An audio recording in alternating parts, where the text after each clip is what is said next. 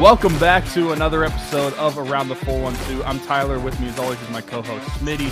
Be sure to go follow us on all our socials at Around the 412 and go subscribe to us on YouTube. This week, we're jumping right into the show because joining us this week is our buddies from DK Pittsburgh Sports and The Athletic, Jesse Marshall and Danny Shirey. What's up, guys? Thanks for joining us for Pens Talk after what a terrible season was. And I just want to jump into it because something I wanted to ask right off the bat, which will age all of us, is Smitty and I discussed where we were and like what time we were in whenever the Penguins last missed the playoffs. And we were in fifth grade. It was the spring of our fifth grade year. You know how young Danny is? Yeah. So I want to see how young Danny is. I want to see how old Jesse is. So where were you the last time the Penguins missed the playoffs? So I probably would have been in, I want to say third grade, because I might not have even been in third grade, because Crosby's rookie season was the first year that I actually started watching hockey, because the year before that they had the lockout and I wasn't even old enough to really know what the heck was going on. Mm-hmm. So I've basically my entire life watching hockey. I've just seen the Penguins in the playoffs. I was at Point Park. I was finishing Point Park. So I was in college. Might have probably as my junior year, I think junior year of college. Holy cow, you're old. I know, dude. You're telling me. So my whole, pretty much my whole adult life. Yeah. Well, and all of my childhood, right? Because 11 straight years of my childhood too. Yeah. And what's crazy too is I went back and looked, and this is only the fifth year in the last 32 years that they didn't make the playoffs. It was that stretch in the early 2000s and then this year. Yeah. I want to ask you guys something if you feel the same way about it. Now, is it a little bit different for you because of them missing the playoffs the way that they did? Because for me, the way I was saying it was man, if you go out, if your stars just totally flame out this year, if they are washed for whatever reason, if this is the year that they just fall off a cliff, then you kind of have to accept that, right? Because that you go down swinging with your core. But that wasn't it at all. Those guys were fantastic this season still. Gino and Sid still being point per game guys. So does it feel a little bit different being that this run ended with those guys still playing at such a high level? It probably makes it more frustrating. I don't want to speak for Danny, but there's so much of that, and I'll pause for a minute to complain because there's so much of what happens from an awards perspective or even from a national discussion perspective is narrative driven, right? Whether it's rooted in reality or not, I think Danny and I, independent of one another, are fighting right now that national narrative that Crosby, Malkin, and Letang were the problem. Danny made a whole video about it. He made a whole video about Letang not being the problem. So I think it's for us, it's we have to go, you go to bat for that and say no, I think we are trying to write the correct version of the story of what happened here. And it's exactly what you just said, Smitty, right? It's that. Is that these players were still good. And when you look at the top six, particularly, and how good they were, it's almost unfathomable that they did miss. It's downright silly. So I think it makes it a little bit more frustrating. And then, again, you're going to have your takes come in, and the takes are going to be the easy ones. And the easy ones are, blame the guys at the top. And that's not super accurate. Yeah. I mean, I've found it pretty amusing. I would say the vast majority of the national hockey media narrative right now is that it was a mistake. Regardless of what they did this season, it was a mistake to bring them back, and that now all of a sudden they got to consider this rebuild or retool after they signed all these guys that are aging already to term past their expiration dates as effective players. The thing for me though, I've also heard a lot of people trying to drum up this idea that the Stars didn't get it done down the stretch. They had those last two games. All they needed to do was win those two games and they would have got in. But what I keep going back to is yes, Crosby and Malkin did not score a ton down the stretch. One, because it was probably due to the fact that they carried the team for most of the season. But secondly, that they hadn't played a full season and who knows how long. But what I keep going back to is the fact that if they had adequate depth and an adequate roster around them, they never would have been in a position where it was, okay, last two games of the season, you have to win them. If you're getting to that point, that says a lot more about the roster construction than it does your stars who carried you all year. Yeah, and to Danny's point, if you can roll four lines, you've taken the burden off Crosby and Malkin, and you've internally reduced their time on ice, and the Penguins could never find a way to do that. So it's hard for me to accept the criticism of they didn't, look, at the end of the day, you look at Crosby's numbers and Malkin's numbers, they're over a point per game at their age. They're both providing, and I'll include Letang in this, they're all providing value that exceeds the dollar amount they're currently being paid, right? All of them. Mm-hmm. So first of all, replacing that's not easy, right? And second of all, that's with, the burden being on them, I think, in a way that has really never been on them before. And teams being able to pay them a unique amount of attention in a way that they usually don't. Yeah, competitive third line and fourth line, that needs to be respected. And I feel like Mike Sullivan had to heavily lean into that top six in a way that was traditionally unique for him, I think, especially at even strength. Yeah, I mean, I think it was pretty clear that the top six was the only heartbeat for the team for a majority of the season. And I mean, really is that second half of the season as well. But since both of you are very into the analytical side of the game, obviously, like there's specific players of like Granlund, Carter, Dumoulin that we could just point out and really harp on those guys. But just where did the team as a whole really lack analytically that really got them to this point in the season? Well, I mean, if we want to go back to if we want to go back to the start of last season, like finishing has been a big issue for this team. Like a lot of the conversations we're having, we probably wouldn't be having if this team just scored like at an average clip based on their expectations. And that has been an issue since the early parts of last season, where they have been controlling a lot of games and creating a lot of chances.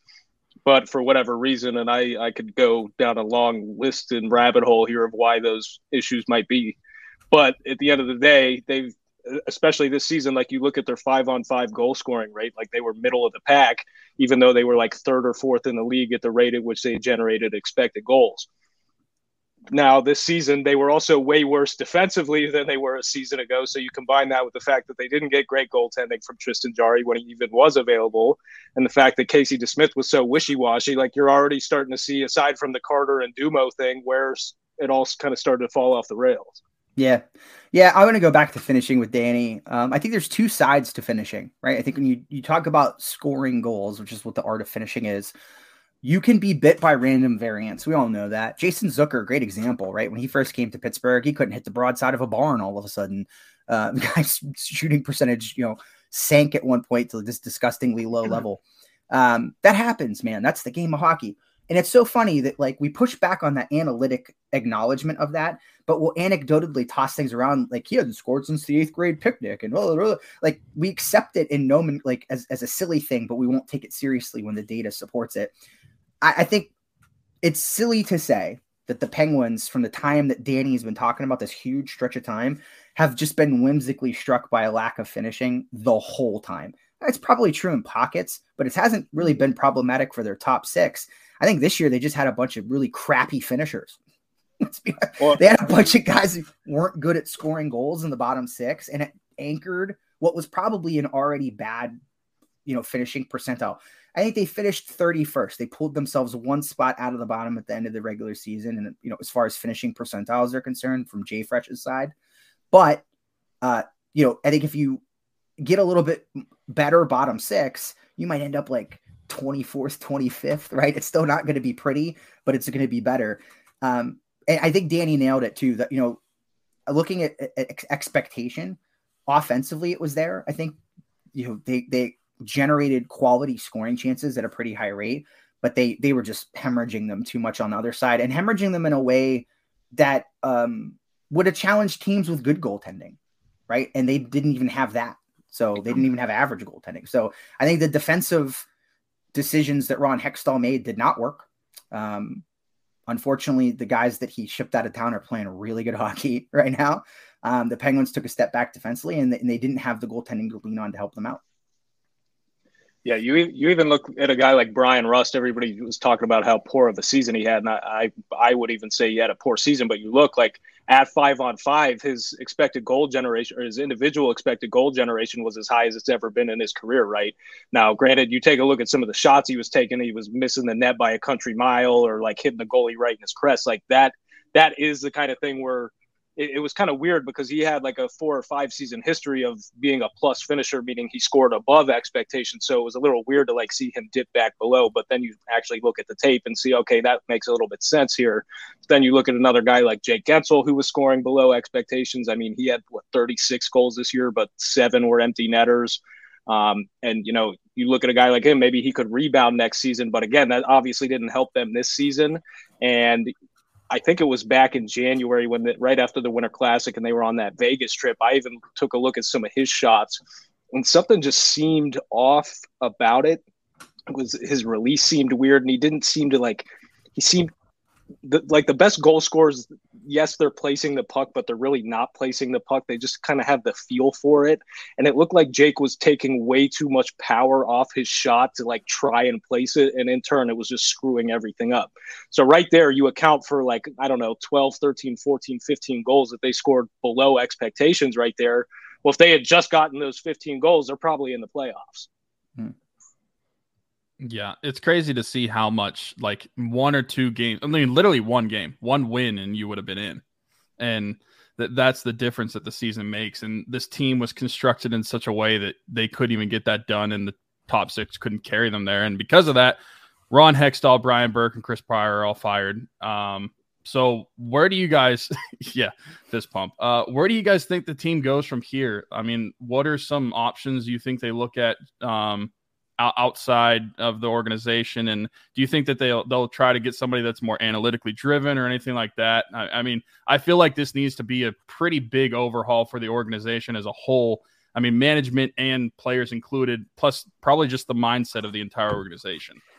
This is where Danny plugs his article that he wrote about potential GMs. I did write one of those. I feel a responsibility to share just because of the position that I'm in. Like everything I'm saying here is not like based on rumors that I'm hearing or anything like right. It's just purely speculation on my part because like the search is just a couple days old and I quite frankly haven't heard crap about it or anything substantial that I'd be comfortable sharing in a public setting. But with that being said, I have a feeling that whoever ends up like as a GM, maybe not necessarily the head of hockey ops, which again, we don't even know if that's going to be a position that they have. We really don't know where this is going at all. But I kind of get the sense that whoever ends up being the GM is going to be somebody that nobody saw coming. Like I have a feeling I've seen 30 different names mentioned at this point. Yeah, one of them might end up as the GM, but I just have a feeling that somebody's going to come completely out of left field. Not saying that that's a good or a bad thing, but I really think they're going to take a long, hard look here at doing something outside the box. Yeah. I'm not, to your point, Danny, that's how the Ray Shero thing happened. Nobody knew who Ray Shero was when he got hired, right? Like that was completely out of the org, out of left field, and was not a name you generally heard attached to that position.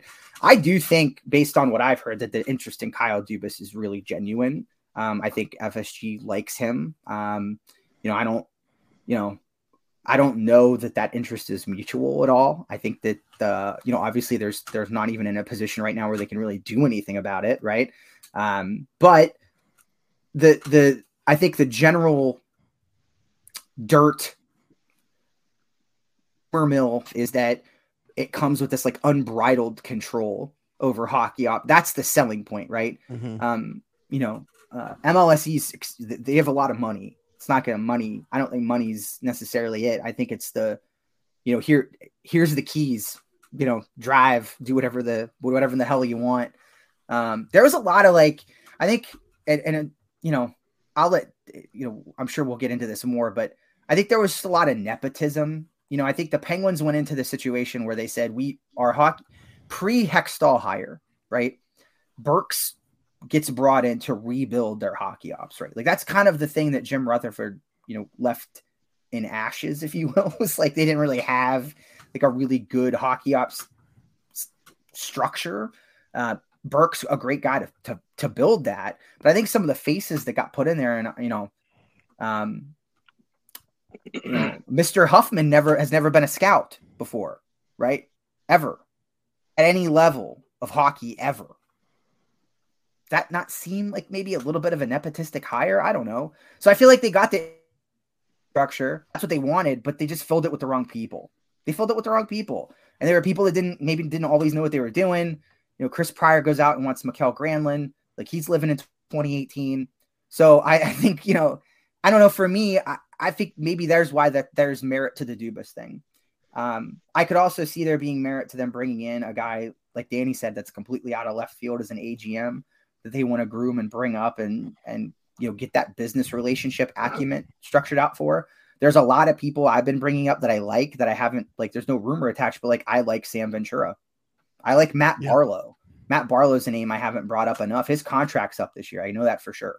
I don't know, but he's pretty good. And I'd have to think that anybody analytically inclined is going to, you know, be interested in having his name about their organization. So these are just, you know, I'm just spitballing here, but I think that there's still, you know, there's rich possibility to have a guy come in and be like this Wizard of Oz-esque overlord over the whole thing. Then they get to do whatever the heck they want. And I think there's also a possibility that they bring in a guy who builds out this like really rigorous team, like what's going on in Vancouver with all the faces that they have. Maybe there's something similar brewing. I don't know, but I think both possibilities are good to be discussed. I just think that where there's smoke, there's fire. And I think the Dubas thing, I've heard from enough people that I think there's legitimacy to that. Sidebar. Can either of you tell me if, based off that Mikhail Granlund thing, that we know if Pryor's being brought up on charges at all for making that happen? That's the one Danny should have gone back to bed for. That's that. I wish Danny had remembered that night. Okay, wait. I want to ask you guys about that because, like, we were sitting here, unless we're missing something. I mean, we could have obviously different, varying opinions on deals that have been made, but like trades and free agency outside of the original Carter trade, so not the extension, just the trade. By the way, Danny, I see you to wake up to come on the show, and Rickard Rakell. What else was like a pro from the Ron Hextall tenure in terms of acquiring players? I've got two right here, and they're rather insignificant. But you look back before the start of last season, right? The Penguins' depth was in a pretty bad spot. Hextall did bring in Evan Rodriguez and Danton Heinen for just over a combined $2 million, and they both provided, I would say, probably at least close to $6 or $8 million in actual value, considering the play driving that Rodriguez brought, as well as the 5-on-5 scoring that Heinen brought. Now, they had Rodriguez back this season, but yeah, right. So, but you start going further down the line and you look, and it's just a whole lot of blah, a whole lot of throwing stuff at the wall that didn't necessarily stick. Yeah, bingo. I mean, he got good value on Brian Rust, right? I mean, I think that contract came in at a lower AAV than I thought it would, based on what I thought the market would be. But coming off the year Rust had, you know, maybe we have a whole nother discussion about whether or not that was good. I don't know, but the 3-year full no movement clause just stinks. Yeah. Does that play into, though, along with like Letang and Gino, where it's like he just wanted to be in Pittsburgh that much, where it's like any GM could have made that happen? I not to cut you off, Danny. Something that just constantly stands out to me, and Charlie O'Connor, who works at The Athletic, does a phenomenal job talking about the Flyers. Very plugged in over there. When Ron Hextall got hired, I text Charlie and I was like, "What? Give me the dirt, bro. Like, what do you got? Like, you're nobody better to ask than you." And he goes, "This guy fears change like nothing you have ever in your life." And I was like, "Oh, really? That's great." He goes, "You know, there are problems that are glaring. You know, analytics people will point at them. They're on video, and he just not problem, right? Like, this is not a problem." And you saw that here, right? So, like, you know, I don't know, like. I think all these moves, like the Kapanen, you know, all go down the line. It was, you know, there's a comfort in familiarity for him. I think that's what it comes down to. He's a risk-averse general manager. Games to waive McGinn. McGinn went 27 or 26 games without a point, and then it was finally like, okay, we'll put him on waivers now. But Danny and I both said at the end of last year, we both, I think, used the same phrase as almost I don't know exactly what it was, but we basically called Brock McGinn like an empty sweater, right? Like, passenger, empty sweater. Like, this is a non-impactful player that's not doing anything at even strength. You look at it from a game score perspective, you know, like, and it's just, it is what it is. I mean, but like, he's bringing these players back because, you know, go back to his time in Philadelphia. He didn't think Andrew McDonald was a problem. What? Valtteri Filppula was horrible for them. Yep. Yori Laterra. And he was like, bring him in, you know, there's another one for you. So it was like, you know, there was almost like he had these comfort toys and he didn't want to let them go. And Yeah, that was it. And anytime he stepped out of the box, it was generally bad. So I could see why he felt that way.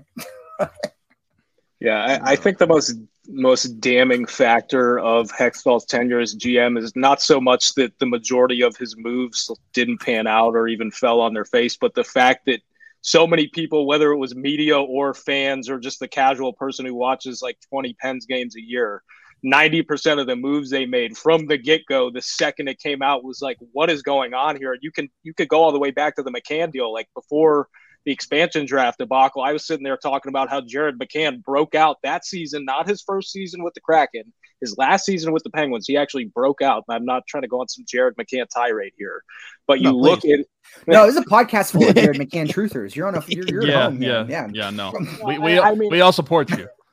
Yeah, I'm not trying to beat a dead horse here, but you look and it's like that was kind of the first string of like really curious moves where you're like, okay, you've got a young, speedy forward here who just had a great season at an extremely reasonable cap hit. You still have him locked up for one more season, even though he is in line for a raise. That was the craziest part to me about the McCann deal, aside from moving on at him at that point in time, or the fact that they barely got anything as a return for him.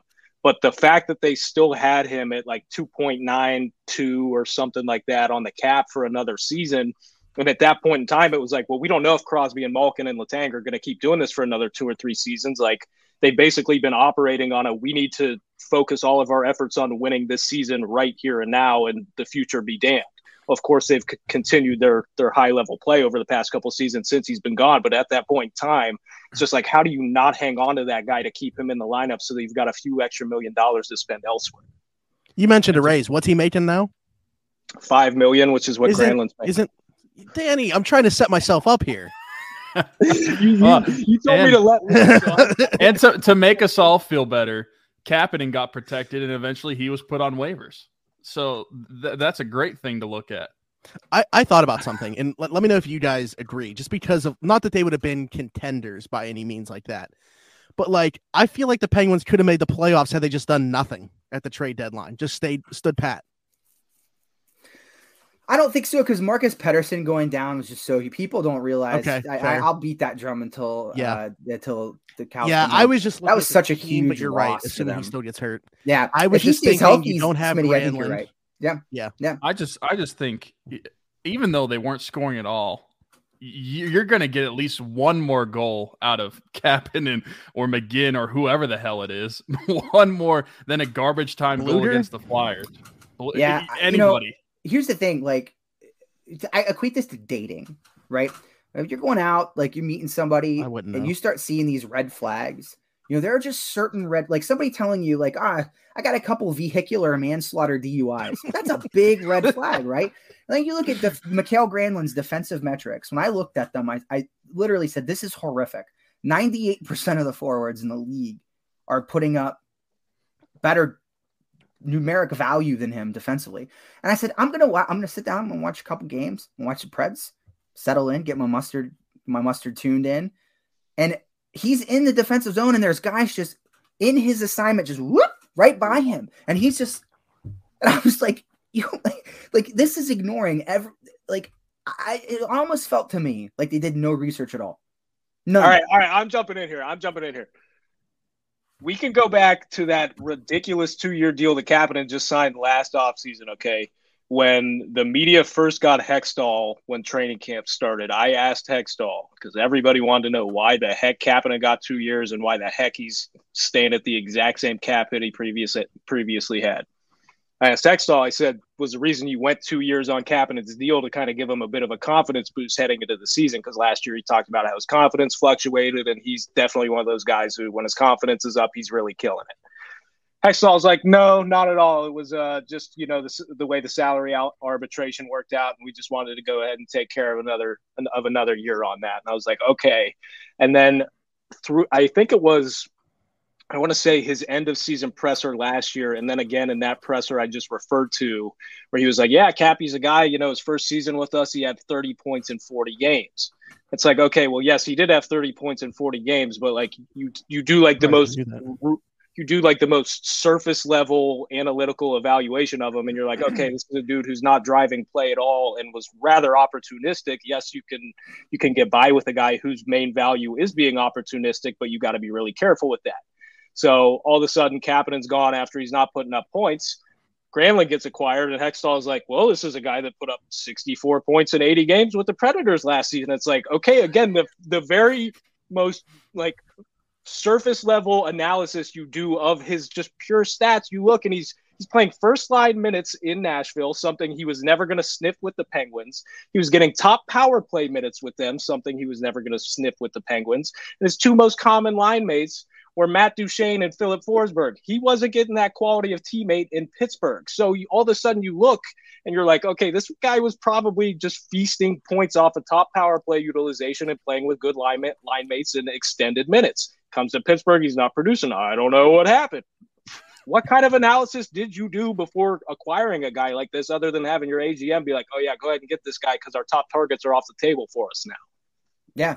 And your AGM liked him a couple years ago. Yeah. One of the things that makes the most sense about the Hextall regime, though, now that the 32 Thoughts came out from Elliot Friedman, so in 2021, we got the Jeff Carter deal. No one heard about it until it happened. Same thing with Rickard Rakell the next year. Same thing with Granlund this year. And in his 32 Thoughts for the Penguins, he put down a story that Hextall, in a meeting around the trade deadline, have everybody put their phones in the middle of the table like they're in elementary school. That reminds me. And so no one can leak anything. And it made so much sense now why the trade deadlines have been the way they are, and we haven't heard a thing because everybody's phones have been in a basket in the middle of the room. I also heard, I did not verify this, but I did hear rumblings that Hextall was like straight up lying about what was going on to certain members of his front office to see like who was actually leaking information.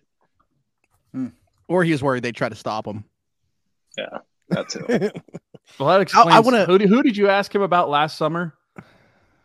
Whenever it was rumored that the Penguins were interested in somebody, I forget the name. And this was the first day of free agency. So yeah, first day of free agency, and they had just signed like Jan Ruda and Xavier Ouellet, and he was about to speak, and we're like waiting in the media room for him at the Lemieux complex in Cranberry.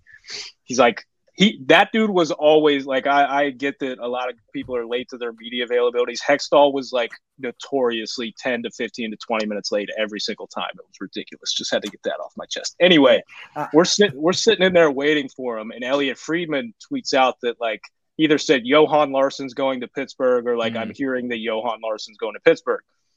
So I asked Hextall, I just asked him, can you confirm the report that Johan Larsson's going to be a Pittsburgh Penguin next season? And he like guffawed, and he was like, what?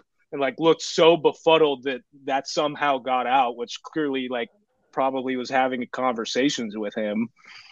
But then he goes, no, he's not, but I can confirm that Josh Archibald's going to be a Pittsburgh Penguin, and kind of like sat back and was like real proud. Now, I think most of us were wrong about Archibald. I thought he was going to stink, and he was fine for what the Penguins had him for, and was decent, so that was fine. But like the fact that he was like, nope, but I'm just so proud of my Josh Archibald that I just nabbed. So basically, he was upset that you found this out and decided to call him out on it, so they didn't do it. Otherwise, Johan Larsson would have been a Penguin. That's the way I'm taking this. No. Also, hold on. I'll say he was only upset that Danny asked him, not that Elliot Friedman tweeted how it. On CBS Sports, Johan Larsson is listed as a Pittsburgh Penguin left wing. Number 22, by the way. I'd like to read you a text message I got on February 9th, 2021 from someone. I asked them if Ron Hextall was open to analytics. This was the response I got. He's definitely open to analytics. Very secretive about it, though. Very secretive.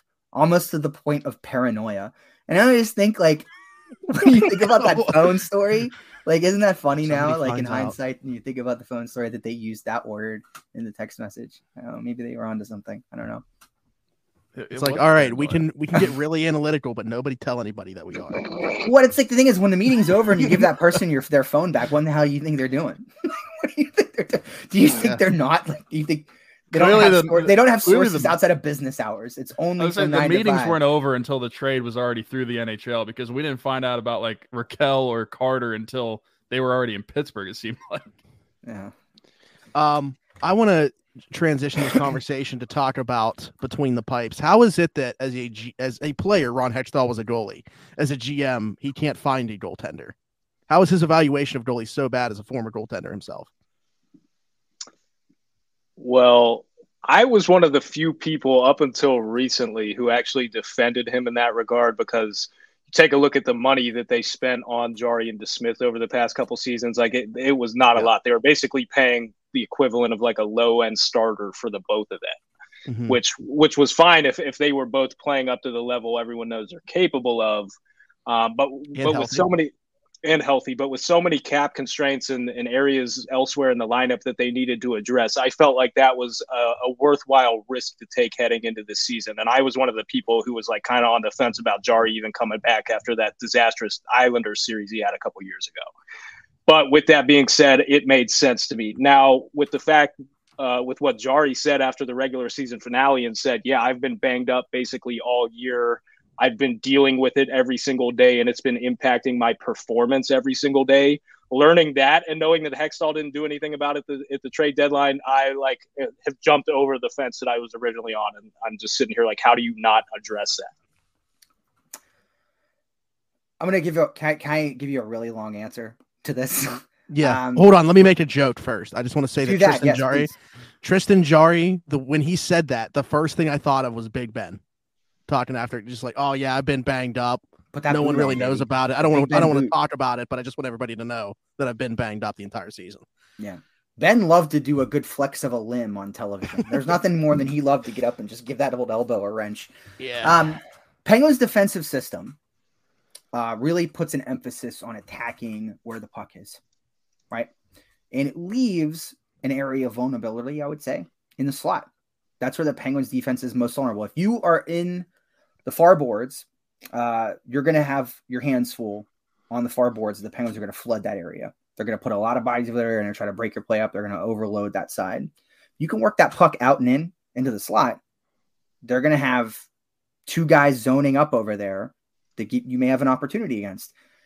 I think the Penguins sucked in the slot this year. I think that they allowed a lot of opportunities from that area. I think if you look at the heat maps on HockeyViz in front of the slot, like that area, big red dot there. They were allowing a lot of shots. Now let's look at the goalie performance in that bucket, right? Inner slot save percentage. This is from Sport Logic. DeSmith, 36 out of 44 in qualifying goalies. Jarry's second to last. So this for me is a two-sided coin. The Penguins' defensive system did not help the goalies out at all. Didn't. I think that they were weak. Jeff Petrie, especially, like he didn't have a bad year overall. I think analytically you would look at it and say oh, Petrie had a good year. But I think in that area in front of his own net, he was rough. He was brutal. I think Brian Dumoulin was horrible in front of his own net this year. Now, despite that defensive deficiency, the goaltending still was below expectation. It still didn't mean I still was below the line, right? But in that specific area, looking at just that inner slot save percentage, they got killed. And I think they got killed because the Penguins were hemorrhaging chances from that area, but they were also just really particularly poor against them. A lot of goals got scored like that from the Penguins. A lot of goals got scored because their overload broke down, and they in front of the net there's a lot of times they were just flopping around like fish, man. They were puck watching, going down early, laying prostrate on the ice, stick out, just hoping something banks off them. And there were a lot of guys open in the slot this year.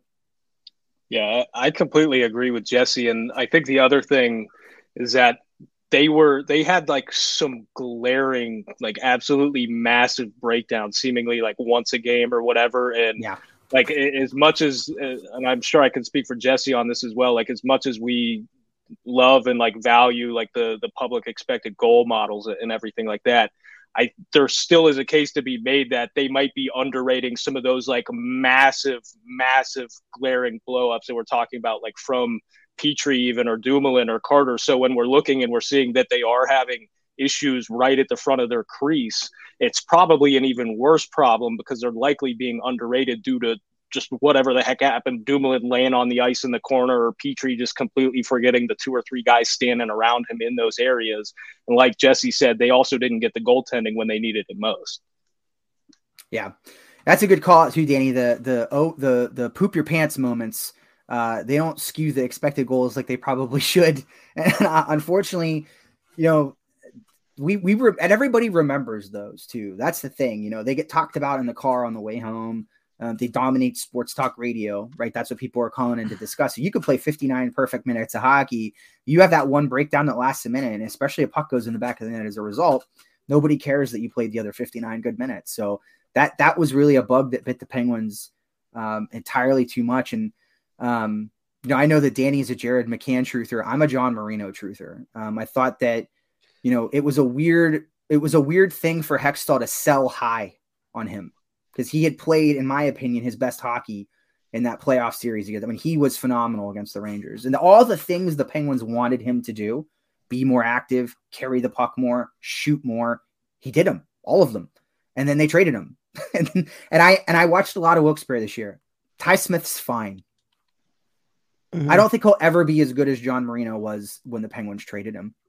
So that's a bummer. I think last thing I'll say is a lot of these guys had really good net front sentience and were able to turn and turn their head around and look behind them for a minute and recognize a threat. And, there was just simple things that worked really well for Mike Matheson too, that in his own zone that I think they missed, and even on a breakout perspective, we could get into that too. But I think that their presences were just, they really needed them last year in some of these danger areas we're talking about. I just wanted to chime in with going back to Ty Smith. I think absolute best case scenario for Ty Smith and the Penguins is what they just got out of P.O. Joseph this season. Yeah, 100% correct. 100% correct. I don't doubt that at all. Yeah, Joseph had really strong offensive impacts, but at the same time, he gave a lot of it back defensively. Obviously, Smith is one of those guys, he's got the puck skills and can put up some points, but he worries you in the defensive end. Now, I will say I'm still slightly intrigued about him for the sole reason that he was literally the only defenseman this season that got good results out of Brian Dumoulin. And I know it was a very, very small stretch, but Ty Smith was literally the Penguins controlled the goals, they controlled the shot attempts, they controlled the expected goals when those two were out on the ice at 5-on-5. And other than stretches with Letang, mainly the end of the season, Dumoulin did not have those results with anybody else. Now, I don't know that it matters or means anything because Dumoulin's likely gone this offseason. I just found that interesting. Yeah. We'll get into pending UFAs in a second. I do want to say, as far as John Marino goes, and this is, I guess, just speculation on your parts, unless there is something concrete that you've heard more. But why is it that they moved on when they did? Is it just because, Jesse, you mentioned the offense, it was there, but not necessarily from a point production standpoint. That can vary though. You can't control the results as much as the process. But is that the reason why? Is he never got back to that offensive level of his rookie season? Yeah, I think ultimately, yes. I wrote an article that year, the year he was traded, that last year he was here and this was, I believe, limited to the first half of the season, but opportunities where, pinching for pucks happens on a percentage chance basis. So you're coached, and Daniel, I think, nod his head in agreement on this. Go for, if you have 60, 40, 50, 50, 30, 30, 70, whatever it is, you think of it as your percent chance to win that puck. Every team's got a different amount of percentage leeway that they'll give a defenseman. And frankly, Todd Reardon's is a lot, I think. I think that the evidence from this year would agree with me on that. If you look at how many times the Penguins pinched and got beat, I'm still compiling the video on that. I don't know if my Mac has enough hard drive space to store this whole video.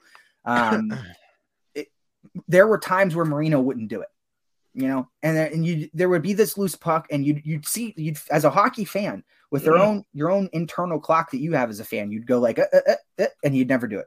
And I think Reardon, they wanted more of that. They wanted, if he was going to play in this system, I think that jump was something they were looking for. His shot rates were always really low here after his rookie season. But I think again, I'm being hypocritical here because I always say don't make decisions off of 7-game sample sizes in the playoffs. John Marino played really well in those 7 games and had a bit of an offensive coming out party. I would have bet on it continuing and kept him, if nothing else, for the value of his contract and how little he was making for the impact he provided. But I think they thought that Ty Smith could give them what they were looking for offensively in John Marino, and maybe even a little bit more because of his supposed ceiling in that realm.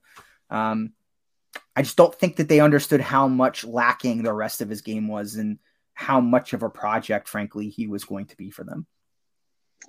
Yeah, at the end of last season, into the offseason, I kind of heard some talking that he frustrated the coaching staff a little bit, kind of to Jesse's point about the not pinching at certain times.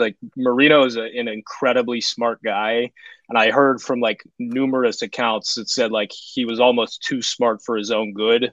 And he would overthink things at time and not play off his instincts and not just kind of let it naturally come to him.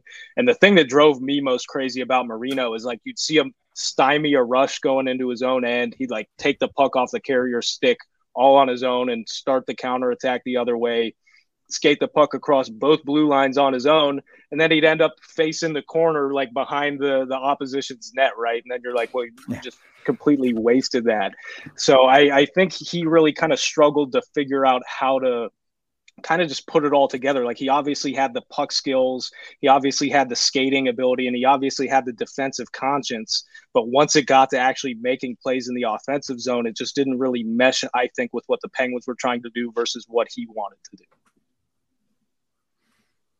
Okay.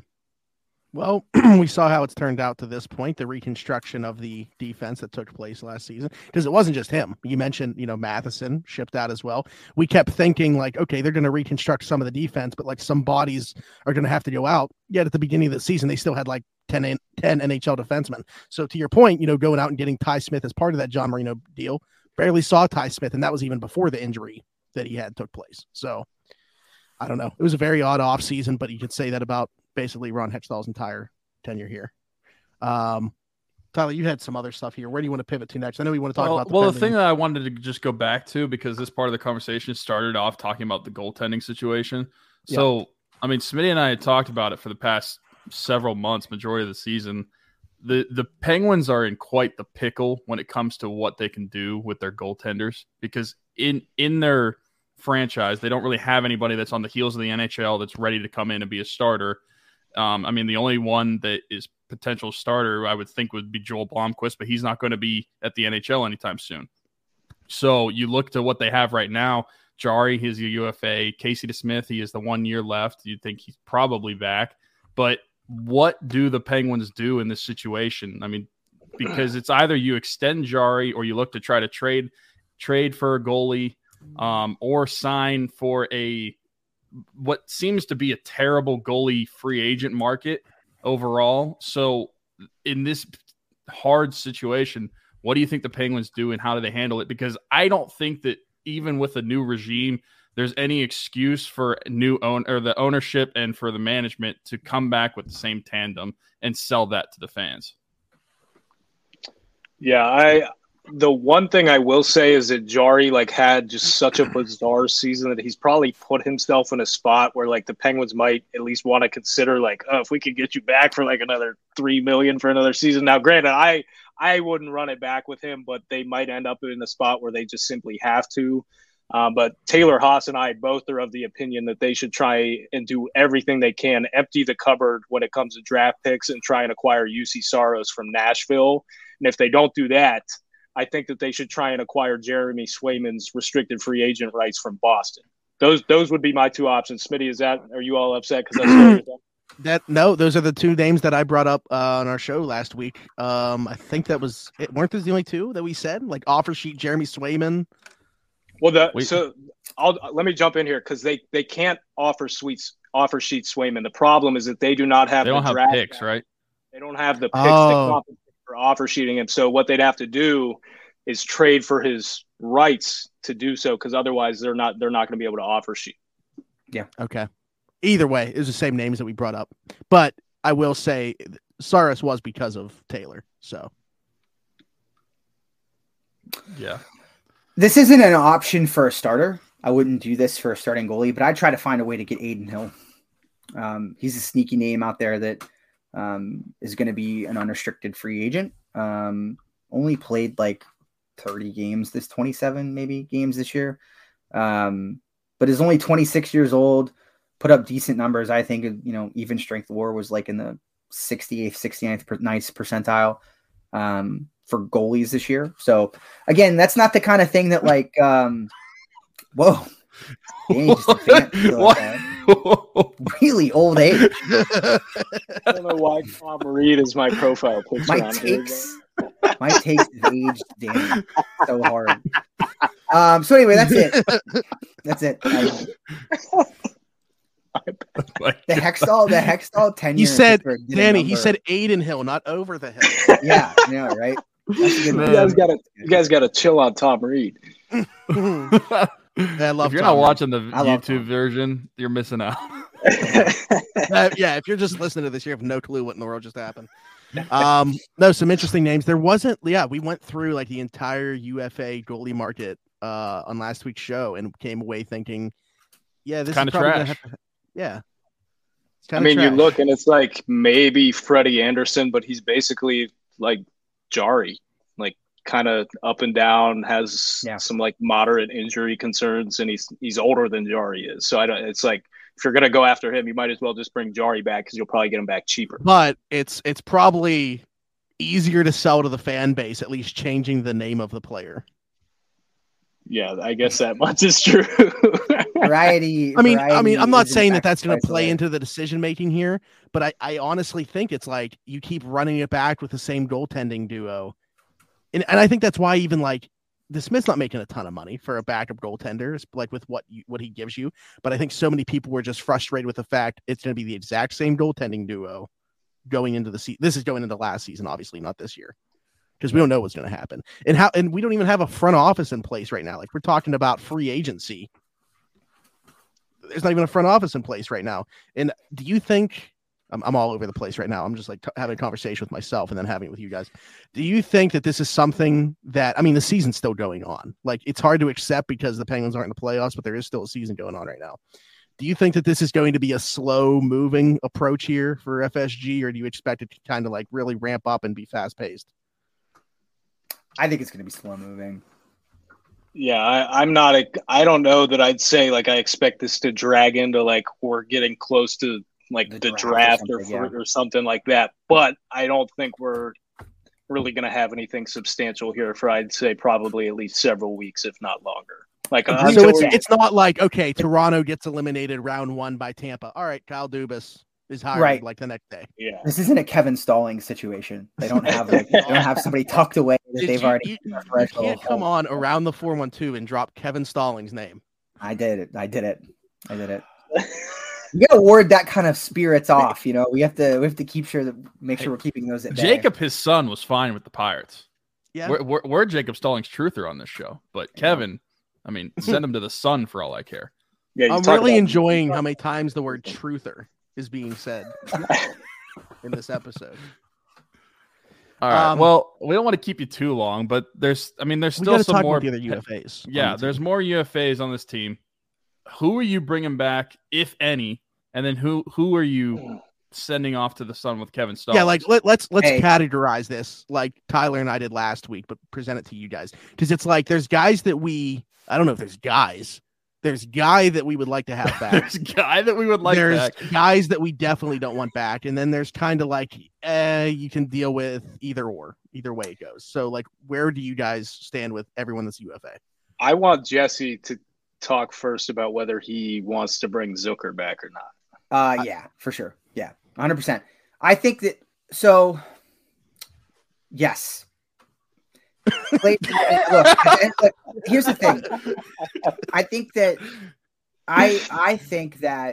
he's always been the kind of guy that I want to be careful because this word doesn't necessarily mean what some people might think. We use the word play driver, but he's the kind of guy for me that is always going to give you a bump in shots, right?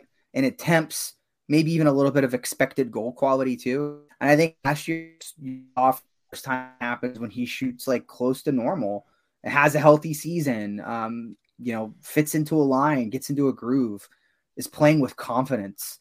There's so much crap he's had to deal with in the first half of his time here. I'm not going out and giving him a 6-year deal. If he's looking for a contract that's going to take him into retirement, I think he can look for that elsewhere. But if he wants to juice out a couple good more years here and continue to play with Evgeny Malkin and be fairly compensated for that financially, I think there's a place for that for sure.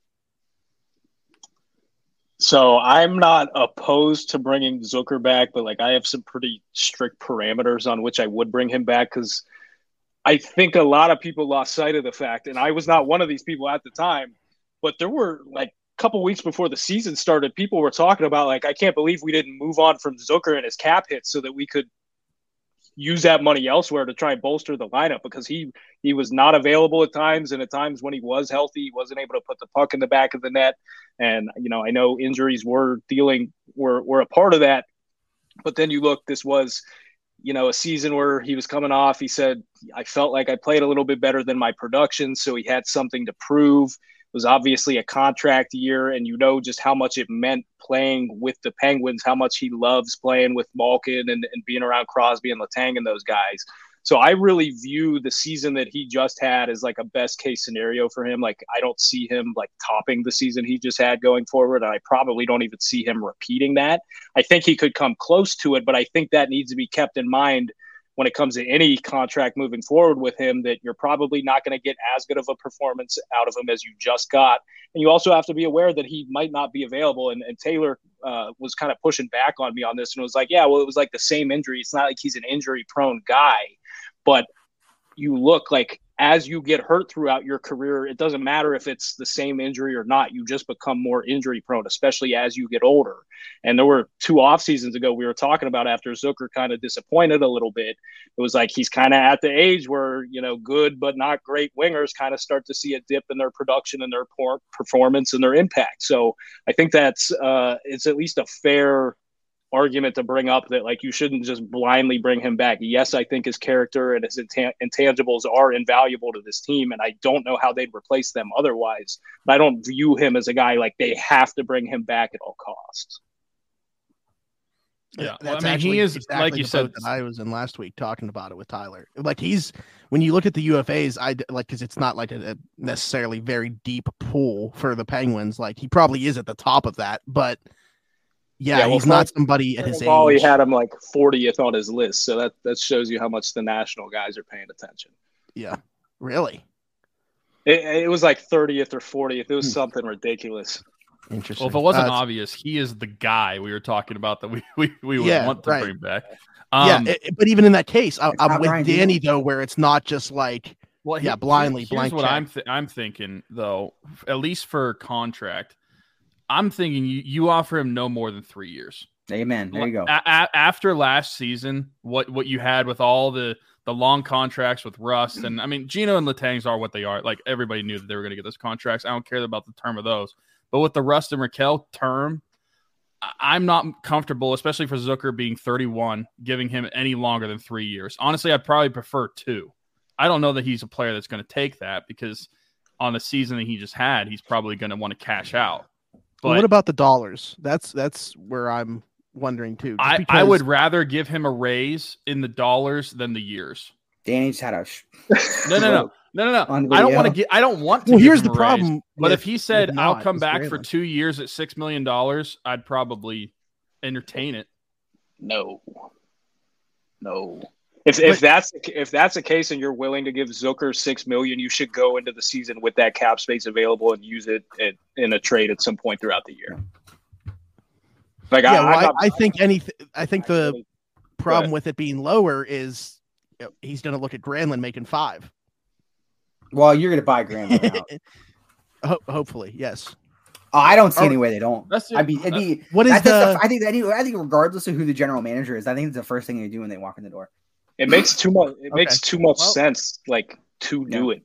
Tyler actually had that in the notes, but I'm just gonna cross. You know what sucks though, guys? This is the real bummer. Is that as I think people in Pittsburgh for a really long time have been saying that cap's gonna go up, tantalizingly looking at the cap going up, and then the moment it does, they have to waste the money on Mikael Granlund's buyout, and it just completely washed extra benefit they just got. So, piece of financial management.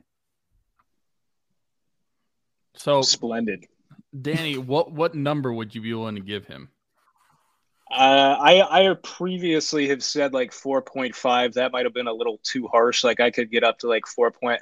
Honestly, if we're getting him under 5, I could probably live with that. But I wouldn't feel comfortable giving him the same cap hit he's at now, or even really 5.25 or 5. If you can get him in around 4.75, I think that would probably be ideal. But again, like you said, if you're giving him $6 million per season, like, yes, you can't go out in the free agent market and replace him for that dollar figure. But if you go into the season with that cap space available, every year we see guys who don't have high cap hits that are impact players get moved throughout before the trade deadline. So that will be an option at some point if they're willing to wait. The Penguins can't do anything that's going to compromise their ability to go out and sign Troy Terry. They have to protect that. Can't give Zucker that extra money because it's got to go to Troy Terry fund. Well, there you go.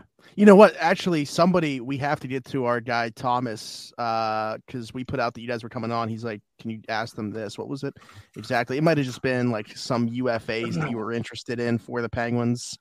Yeah, pending free any position like wide open, like Troy Terry.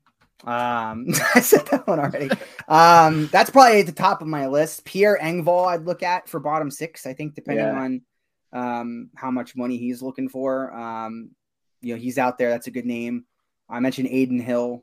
From a goaltending perspective, I'm interested to see what the market is. I know the Lightning traded 9,000 draft picks for him, but Tanner Jeannot is going to be an unrestricted free agent too. I don't, he's hurt, right? So like, what does that look like? Does he stay in Tampa? How much money does he look for? What kind of term?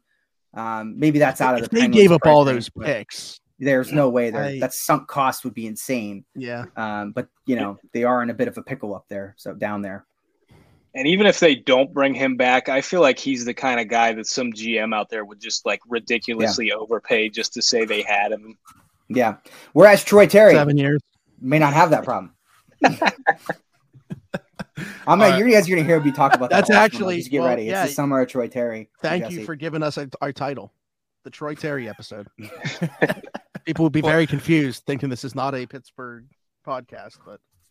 All right. Well, to close up, what about the rest of the Penguins free agents? I mean, there's a few RFAs, few UFAs. We know that some are definitely not going to be back, but who are some of the ones that they might entertain the idea? I would be 100,000% bringing back Ryan Poehling, Drew O'Connor, and Alex Nylander, like 1,000%. I'm not. Danny and I differ on the Nylander part. I'm not as. I think you can find that anywhere. I think I'm not sold on him having like. Now, granted, like what I am sold on is the Penguins having cheap options in the bottom 6. That's like almost non-negotiable, right? They cannot afford anything other than that. So in that sense, maybe, but I think you could get a player like that. I think Drew O'Connor, and this is not by a large margin by any stretch of the imagination. I just get the sense that there's like a more refinement, like it's a little bit more refinement to him. After that initial AHL boost wore off, I think he was still good. So, I don't differ from Danny's list really at all. I mean, I think Ryan Poehling, I think it's interesting to note that he did clock the fastest speed this year, which kind of blew my mind. Yep. Like, how did that happen? But, otherwise, no, I'm not, married to any other names. I think the thing with Nylander for me is I just don't want him, playing so well and then blocking Troy Terry. Amen. I mean, you're on the right path here. What about Dmitry Kulikov? No. Well, my thing with it is like you have Pettersson, you have Joseph, and hypothetically. Well, yeah. So you look and it's like, you kind of need a better Dumoulin to fill that opening on the left side of the defense, right? So you're either going to have Pedersen playing with Letang, which I would re-explore going into next season because they were dominant together before Pedersen got hurt here at the end of the season. But they could also look to go back to Pedersen-Petrie, which really fell off in the second half. But in the first half, they were one of the best pairings around the league at 5-on-5. So then you look further down the lineup, they've still got Ruda locked up for another 2 seasons. So he's probably going to be on the right side of your third pair. And then you've got a guy like Joseph. So if you bring back Kulikov, you're either going to be playing him up with Letang, which I certainly wouldn't be doing, or you've got to find a spot for him down with Ruda, which just doesn't make a whole lot of sense because that's basically 2 big lumbering guys that you've got just standing around being beefy in the defensive zone. Yeah, I do think that there is enough of that like polish on Ruda's name that a good savvy GM is going to have an easy time moving him. We'll see how that goes. I mean, you're right, Danny. Don't get me wrong. I'm not, and I'm not basing any decisions on hypotheticals. That would be insane. But I do think, just as a general comment, that the name recognition and all that sort of like pomp and circumstance that comes with having won a championship attached to the hip of a really good defenseman fooled the Penguins. So, never know, might be able to fool somebody else with it as well. Look how nice this 1997 Lumina looks. If we have the time, boys, I'm curious to hear more of Jesse's thoughts on Alex Nylander because I have some thoughts on Alex Nylander. For sure. I don't really have any more. I mean, also breaking the fourth wall that there is a hockey game or hockey games going on as we are recording. The Hurricanes just won in overtime 4-3. Oh, they won. Yeah. Who scored the winner? Yeah. I think Brent Burns. Sick. What a perfect fit for them. Like I kind of questioned that trade at first, and then like watching him in that system, and it was just like, wow, what a match made in heaven. Yeah, he's disgusting. Sorry, I was just trying to figure out. My thing with Nylander, like so many of the concerns about his game heading into the season were his defensive work, his off puck play, and like the pace he plays at, not necessarily like his speed, but his processing, how quickly he moves the puck off his stick, those kinds of things. I've got a drive to the net coming out on this tomorrow, so not to spoil it too much, but like I did a deep review of his off puck play specifically. Like I see the skills that he had. He was a former 8th overall pick. Like, he's got the puck skills, and he had 2 points in 9 games. I think those will come around over time if he's given a more consistent look. But I was looking at a lot of the things he was doing on the forecheck. He was really like kind of a forechecking menace at times. I found this one clip against the Canadians where he individually broke up 2. This was on the same shift. He broke up 2 exit attempts for the Canadians, and then after they had doubled back behind their own end, he then prevented a third clean exit there. And then I started noticing, I was like, wow, like he kind of makes a lot of these like good little reads on the forecheck. So then I started noticing more and more of those. But I also didn't really see a lot of the issues in the defensive zone. Like I thought he doesn't necessarily have like the most active stick in the world or anything, but I thought his tracking was fine. I thought his coverage was fine. He's got a decent first step to win like loose puck battles. And he's also really good at making those like one-touch slip plays where he's in an inopportune spot and he's able to like put the puck off the wall and find a guy in stride.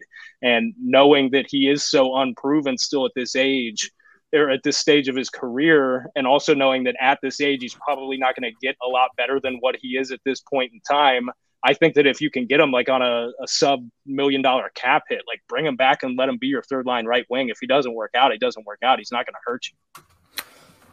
Yeah, no disagreement. I think a lot of what you just said is descriptive of a lot of like fourth line, like quad A quality AHL guys. And I think after the juice wore off on Alex Nylander, he looked a lot worse. Not worse, like he was a bad player. And I think you're 100% correct. I think the defensive zone, that's nonsense. I don't think he has any deficiency in the defensive zone. He's present. That's 75% of the problem of the issue for most players right there. They're not even there. So yeah, I'm not going to be emotional one way or another about it. I think that, there's any number of guys that they could go out and fill that kind of role for them in that same kind of price range. That's it. I think it's a dollar store kind of player for me. There's a lot of those types out there. I will tell you, a little birdie told me this week, a fairly reliable source, that there's a 3-year deal on the table out of the SHL for Philip Hollander. So I'm interested to see what decision he makes, and I hope it's to stay in North America for the Penguins. I'm under the impression that he ain't gonna be back. Yeah, I think it's Timra, Danny. I think his old team has offered him a 3-year contract, a pretty lucrative one at that, to come back and play there. Yeah, Taylor was the one that kind of gave me some rumblings that that something might be going on there. I'd have to confirm with her, but that sounds right. Does the organization just not like him? I don't know that it's that. I think I think there's just a lot of moving factors. Like we saw this a year ago with Casper Bjorkquist when he was maybe looking like a guy who might come up and play in a fourth line role for the Penguins this season, and then he went back to Europe, right? I think there's just way too many personal factors here that none of us could ever really know about what's going on in these guys' personal lives. So I don't know that I would really speak on that one way or the other. Yeah, I think too. I could speak from a hockey perspective. I think that the ceiling is definitely lower than it was, and I think from his perspective, he's got to think about where he can make the most money, right? And is that teetering between a fourth line in the NHL and in the AHL, or is it getting banked to go home and play in your home country? The injuries, you have to say that they did have some effect on him.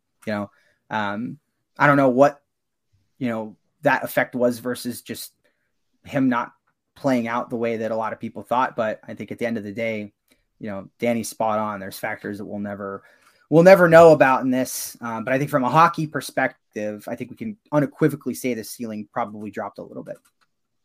Well, a lot of it probably. Right. All right. Tyler, got anything else? Last thing.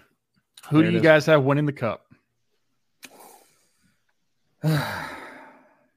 I've been really agonizing over this, to be quite honest with you. Well, go ahead. I still don't know that I have an answer. Or you can just give me a final if that's easier. I mean, yeah, I love Seattle. I'm real I know that's crazy, but I put I took them plus 7,000 to win the cup, I think in January. And I think you saw last night, I'm a fan of teams that I'm not saying that here's what I'm not, instead of giving you a team, I think the New York Rangers might win it. I think they have the goaltending. They're a really good finishing team that constantly defies their expected goal output. So stupid. I hate it. I can't stand watching it. I don't understand it at all. But I like watching Seattle the most so far. They run a full court press in hockey. Last night, they're defending a lead with a 1-goal lead. And they just beat Colorado down, and it wasn't I'm going to sit back and protect this lead and go into this defensive shell. It was we need to go 10, 15, 20 miles an hour now that we have this lead and forecheck even harder. And I just like watching teams that style like that. So I got a funny feeling about the Rangers, man. I don't like their goaltending in the way that it's good. And I don't like their finishing in the way that it's good. And that makes me nervous.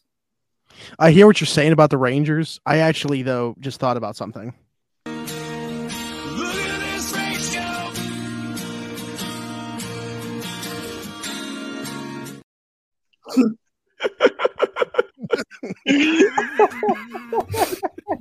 So good. That was every bit as good of a reaction as I thought I was when I said Rangers. No, I unfortunately, I hear you. I hear you. I'm not saying Edmonton. You're not doing it to me again this year. Nope. I'm not doing it not again this year. Not again. Nope. Not after that game one. I've seen enough. You know how many old head NHL fans would be so pissed if Seattle won the Stanley Cup because they didn't go on the grind of being a early new franchise and didn't have to suck for game-winning goal. Half. Game-winning goal with the Jared McCann. Series clincher. Jared McCann. Can you imagine? Well, Colorado then I just today, my pissed. favorite thing today was when they said, "What'd you learn about Grubauer?" I hit nothing. Yeah. I love the playoffs, man. It's great. It's nice to just be able to drink. Didn't mention. I mean, no, we didn't mention Boston at all. I mean, the team that just had a ridiculous. Yeah, I mean, I think they're really good. Who are going to lose this game behind by the way, woodshed right now. Yeah. So, it's just how often does the best does it a team as good as it's just so hard to win the Stanley Cup, right? That's what I'm trying to get at. It's really hard to win the Stanley Cup. And I think the best team doesn't always win. Rarely does the best team win sometimes. Boston's probably the best team. They have a little bit of a different makeup without Patrice Bergeron, without a healthy Bergeron. that gives them a little bit of a different feel. So I don't know. We'll see. Florida's a tough matchup for them, though. Game 1 tonight, they're sticking around. I mean, Kachuk has the ability to just keep them in any game, really. Like two years ago, I did not see him being the player he is now. Like it is crazy the way he can take over games, especially playing on the wing. Danny, did he lead the NHL in WAR this year over Connor McDavid? I believe he did.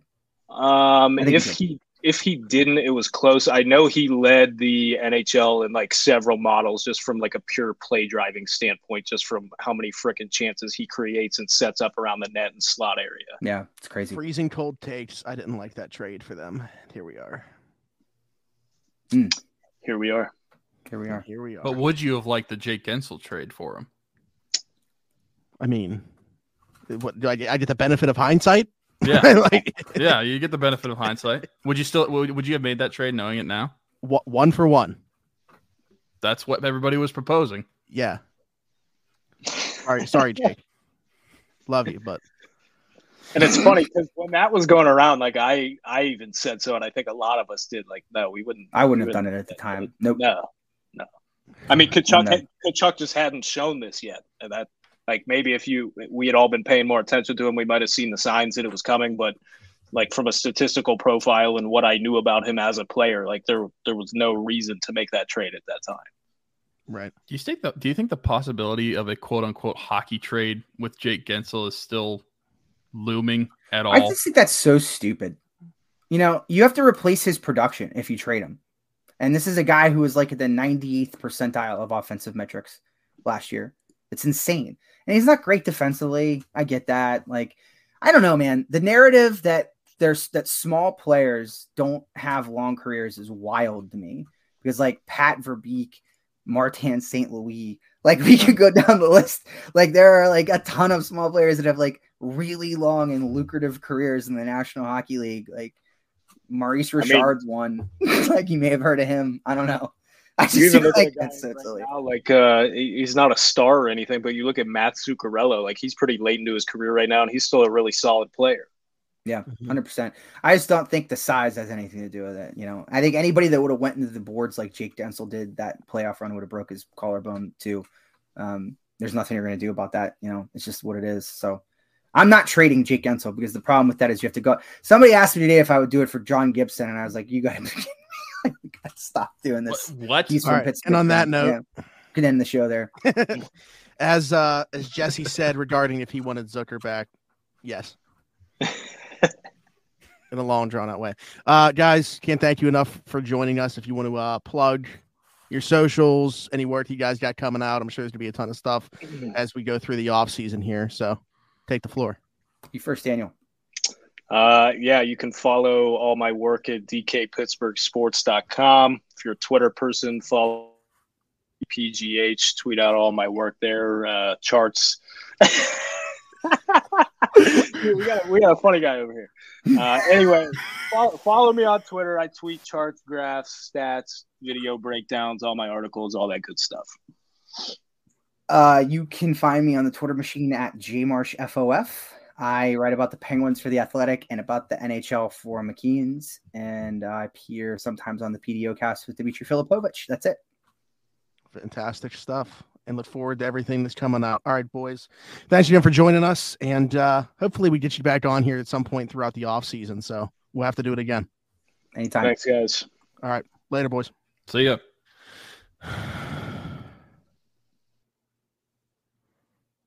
That was so funny when you muted his mic. I don't even think people will realize.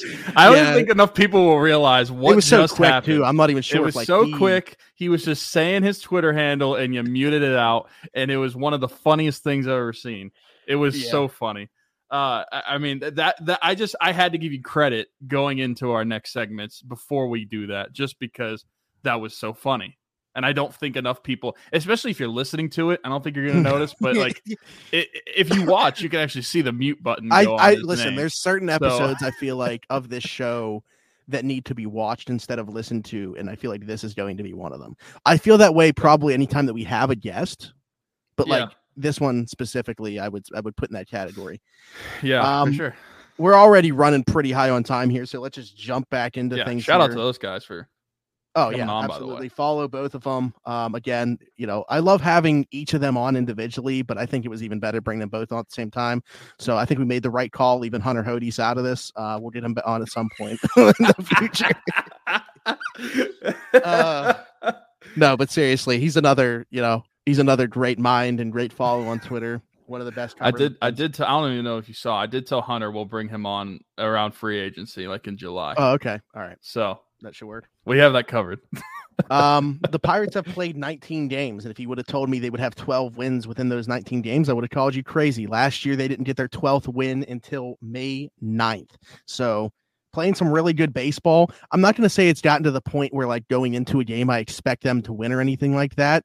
But with the way that Andrew McCutchen is playing right now, I feel like that's the biggest storyline surrounding the team. The play that you're getting from Connor Joe right now, Santana's been a great addition.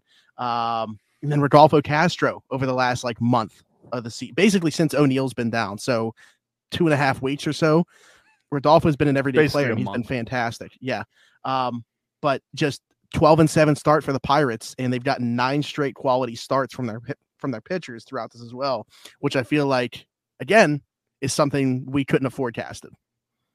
Yeah. I mean, I feel like just a week ago, we were complaining about the pitching and the starting pitching in particular, with a couple of the guys in the rotation. I felt like that was the thing that was really holding the team back at that point, was the offense was having to keep up in some of the games whenever these guys would start. But, whenever you get good outings from Rich Hill and Vince Velasquez, and then you continue to get good outings from Oviedo and Keller, I think it makes for a great rotation. And that's part of the reason that this team is winning, not only because they have the bats, but you're getting these quality starts to not only keep you in a game, but put you in an easier position to win the game because you have that offense. And I mean, we see it.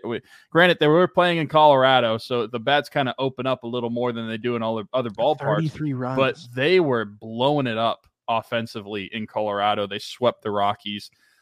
Such a fun series to watch. But when you have the starting pitching to make the games not even in question, really. No, granted, this one that was today, it was 9-0 after 2 innings, so I don't think that was ever in question either. But you know what I mean? Whenever a pitcher is struggling, including the opening day start that I talked about last week, or not opening day, home opener day, or home opener. Holy cow! I just had a We'll get there. stroke. We'll get there. But the home opener start for Rich Hill. The Pirates at one point were losing 5-1. We haven't really had that scenario at that point where the Pirates are going to have to dig out of a big hole to get these wins. It's been quality starts, and it's been quality even though you have lost a guy like O'Neil Cruz. The offense doesn't really have to have been skipping a beat. And you mentioned some of the guys that have been producing. That's something that we mentioned and we talked about whenever O'Neil Cruz got hurt. You're not going to be able to just rely on Kutch and Brian Reynolds to carry this offense, because for a few stretch of games, it seemed like Kutch, Reynolds, and Cruz, once you got to the top of that order, then all the offense came out. But then towards the bottom of the order, it wasn't really happening. You've seen it throughout the lineup, and I think that's probably the most important thing that they've gotten is some consistency with the bats and the defense too, but also most importantly, I feel like the bats, because that's the big thing that you're missing with O'Neil Cruz. And they've been able to get that from multiple players, which I think is just the key to success for the Pirates. And that's what they need to continue to do forward, is have some guys throughout the lineup be able to contribute like that. It sucks that Ji-Hwan Bae was out. He's going to miss, 8 weeks? No, I mean Ji-Man Choi. Or Ji-Man Choi. Ji-Man Choi. He's going to miss 8 weeks, not Ji-Hwan Bae. Sorry. But I feel like that's able to be replaced. I mean, he wasn't playing it too much, but the fact that we're able to really not skip a beat is the thing that I think is the testament to this team, how the depth is so much different than last year, and this team is so much different than last year. A couple of these injuries a year ago, that would have killed the team, and they would have been in sucking water already. Now, I mean, you're on the backs of a sweep going into your next series, and you're 12-7. 2 sweeps already this year. 2 sweeps already. And did they even have one last year? I don't think they had one. Yeah, we had mentioned that. So the fact that they're in the situation that they are, I just think it's really impressive. And the fact that just a year ago, we're looking at a 100-loss team to now we're looking at, I mean, granted, like we said, we're only, 19 games in, 12-7. Mm-hmm. But the fact that we are 12-7 is I just feel like it's so impressive, the turnaround that we've gotten. Yeah, I feel like it's definitely, you can just tell it's a different team. To your point, I think like the feel around the team is so much more different. And I think it's because you added guys like McCutchen and Santana, Rich Hill, like Vince Velasquez, even like just veterans that have come from other places and have been there and done that and or have brought that, like they've created a culture here and made guys believe in themselves. Like McCutchen talked about this, like guys check their egos at the door. They just believe in one another, go out there and play baseball. And so far, so good for the season. And it's, again, it has to be a huge supporting cast because you're going to have times where Reynolds right now is not swinging a very good bat over the last week or so. But you have the guys that we mentioned, and one guy you mentioned, key to success. And then it occurred to me, Brian Hayes is swinging a really good bat over the last, couple series. I think that the process really wasn't in question. I think he's had some really bad luck to start this year, but all of a sudden, he's hitting the ball really hard and he's getting some elevation on it. He's starting to rack up some extra base hits. The process is starting to turn into results, which is all you can really ask. You can control the process. You can't control the results all the time, but you're finally starting to see those results for him, which is great. But yeah, I mean, up and down the lineup right now, Jason DeLay at catcher, he was productive again this time out. To me, I understand what Hedges brings from a defensive perspective, and the pitchers really covet that. I would have it closer to a 50-50 split between the way those two guys are playing, as opposed to DeLay only playing, twice a week or whatever it has been right now, because he's the better option with a bat. He is giving you something right now. But yeah, I mean, it's been a very impressive start to the season for the Pirates. I'm just going to keep, riding it out because I don't know that this is going to last the entire season. I don't know that they are there yet. But these are the signs, again, that make me think that like this year could be that 2011, 2012 type year where you start to see what we're going to see in the future years. It's just they're not quite there right now. Yeah. And I mean, I think a lot of what could really push them over the edge is what kind of production you can get out of some of the guys that we're waiting on at the big league level, like an Endy Rodriguez, a Quinn Priester. Like who are these guys going to be at the MLB level right away? And I think that could elevate them to a potential like 2012 to 13 transition. Or, I mean, if these guys bust, we could be kind of in the same boat where we are right now. But before we stop talking about the Pirates, I mean, we've talked about him every single show, but how impressive is it still that Andrew McCutchen is the MVP of the Pirates so far? I was going to bring him up once again, just because I put out a tweet about this, and it's like, regardless of how it went from, a production standpoint, it was always going to be awesome that Andrew McCutchen came back to Pittsburgh. But it's so much cooler, the fact that it is going the way that it is. I don't think anybody could have asked for anything more. He's been the best player on the team. Yeah, I don't know how you could ask for anything more than what he's provided this year. And granted, like, okay, he might not be going out there and playing center field every day like he used to, so you're not seeing him play defense as much. He's kind of either the DH or playing some right field maybe here and there. But it's just what you're getting on a nightly basis at the plate. And he still has those super fast hands. The bat gets around super quick. He's obviously not the biggest guy, but he generates so much power because of his bat speed still. Which is like the thing that you start to question, like if his game is ever going to go, it's going to be because he loses that bat speed. His eye's still always going to be great, better than any umpire around the league. Probably he knows the strike zone at this point better. But yeah, it's super cool. I mean, he's really like leading the charge right now for, again, a Pirates team that is 5 games over 500, which is not something that we would have expected at this point. They are, end the season right now, and the Pirates are in the playoffs. So let's just keep having fun and while we can, because we don't know how long this is going to last, but this is a really fun baseball team. And whether or not the outside wants to believe in them, they 100% certainly believe in each other within that clubhouse right now. Yeah. I mean, it's been a lot of fun. We're a few weeks in the season and it has been a lot of fun. Then that's something we mentioned many times. Because I want to point out they haven't had an off day since the day after opening day. Oh, really? Yeah. And they still don't. And they still don't. They come back home to play Cincinnati, right? Yeah. This weekend. So, I mean, the thing that we've kept talking about, it's just been a lot of fun. And after the past few seasons that we had, really since the start of like 2020 season, that shortened season, which was on pace for a 100-loss season, and then you have 2021 100-loss season and 2022 100-loss season. You know, it's just, I really appreciate having a fun team, and honestly, the best team in Pittsburgh right now. I don't really think you can argue it. We'll see what it is in like a month or two, but as of right this second, the Pirates are the best team in Pittsburgh, and they're the most entertaining team in Pittsburgh. Yeah. And I think that the one thing that's really going to be tested, we talked about it, is going to be the pitching. Because you look at the guys that have done so well this year, they're going to have to keep it up because there's really nothing to support them with the loss of JT Brubaker at the major league level, and even like a Mike Burrows who was knocking on the door. I still really no information on him, so who knows? It's like, yeah, you got Luis Ortiz right now, who's we're probably going to see, I would assume, at the MLB level at some point. Then it really thins out. You know, you go through like 8 starting pitchers a year on average.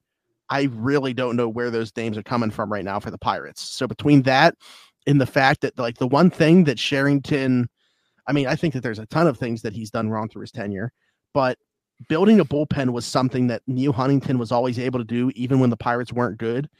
Sherrington, for whatever reason, seems incapable of doing so. He only added one major league reliever this offseason in Yarlene Garcia, and we haven't even seen him yet due to injury.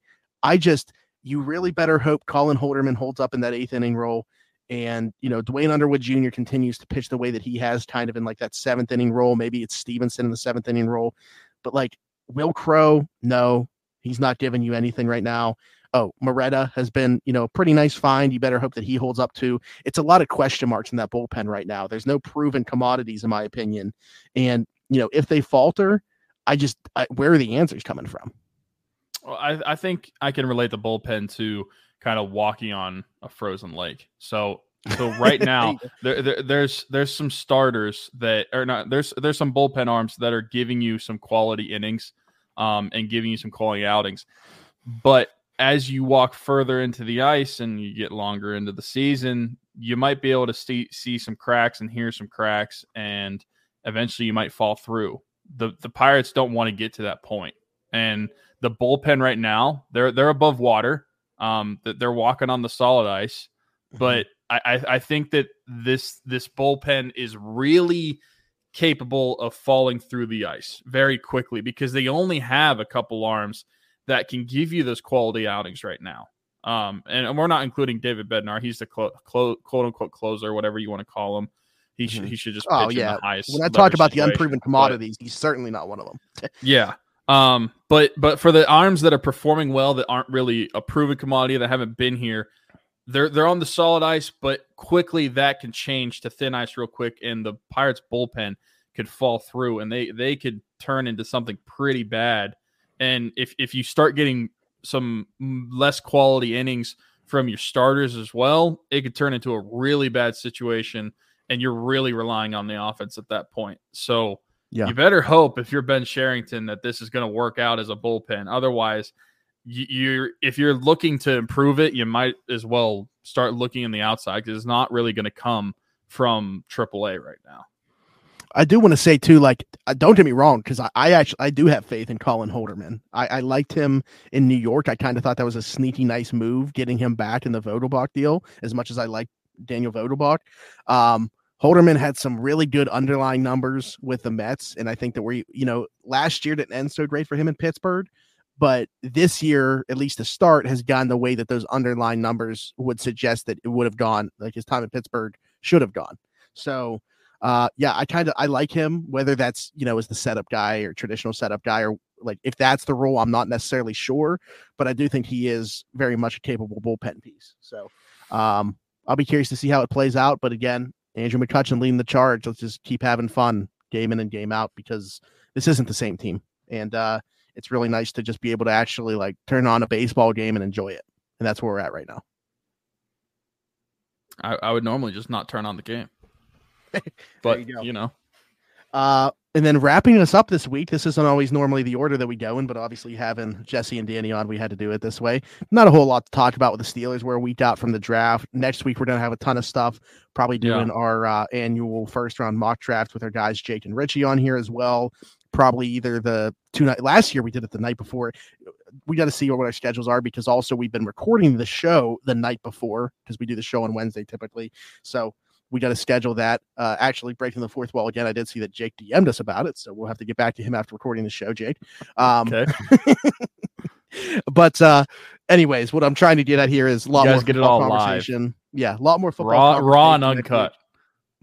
And for that reason, not a whole lot to talk about this week. However, the Steelers did make a move. Potentially, I'm going to ask you a question again in a second, but let's just talk about the move at first. Allen Robinson coming to the Pittsburgh Steelers. I mean, talk about a name. Like from a name recognition standpoint, yeah, a lot of people know who Allen Robinson is. Really highly touted guy coming out of Penn State, was a productive receiver in Jacksonville before going to Chicago, where he was pretty good. LA paid him to kind of be like that Robert Woods replacement, paid him to be the wide receiver 2 next to Kupp. Things didn't really work out that way. Obviously, Stafford was injured. Then Kupp was injured. Robinson himself suffered a foot injury that limited him to 10 games. A lot of different factors there that really limited his production. And obviously, LA looking to move out from under that contract. They swap 7th-round picks, and the Steelers pay $5 million. And that's it. You get Allen Robinson out of the deal. So that sounds pretty good to me. Because it's low risk. I mean, even if it doesn't work out, $5 million for a receiver for 1 year, it is what it is. But I think what it offers you is insurance in case, Calvin Austin isn't that guy. Like a ton of people wanted to go into the season just assuming Calvin Austin can be the wide receiver 3 slot option for this team with no, track record to prove that that's the case, other than the team liked him enough to take him in the 4th round. And that was it. Looked pretty good until he got hurt in training camp. But this gives you a proven commodity in that room. It gives you a wide receiver that's over the age of 26 because they didn't have that prior to this. Just a veteran in that room. Just a lot of things to like about this deal. And the only thing to kind of dislike is, he's got some injury history as recently as last year. And obviously at his age and the injury history, he's not going to be the same player. But you're not asking him to be a wide receiver 1 or even a wide receiver 2 at this point. He's a wide receiver 3 that's probably going to play. He played a third of his snaps last year in the slot. I don't know about you, but I kind of assume that's going to be his role here too. Yeah, and that's why I thought some of the reaction that I saw for some of the fans from Allen Robinson being signed was kind of a overreaction in a way. And I'm not talking about like the good reaction, like being excited about it. Like the ones that really are like, why are they bringing Allen Robinson? He's washed up. I don't want him. Like, I feel like that perspective is you're looking at the trade as if we're trading for a number 1 receiver, and we're not. We're, like you said, we're trading for a number 3 receiver. And I feel like for what we had to give up, what he's going to cost, that's a good trade and a good move to make for a number 3 receiver, because despite what a lot of fans or people around the team might want to think, like, you needed another receiver. And as much as I want to believe in Calvin Austin, you definitely still needed to add somebody into that room. And I think the veteran presence like Allen Robinson brings, we're not going to ask him to be a 1,000-yard receiver this year. But I think that he's still somebody that could be productive in that wide receiver 3 role. I think that whether this changes what they do in the draft, I know that you were starting to ask me that, but they didn't end up asking me. I was going to. This is probably like the 4th straight episode or something where like the Steelers have made a signing or trade, and I've been like, do you think that's going to affect their draft plans? So here's what I'll say about what it affects.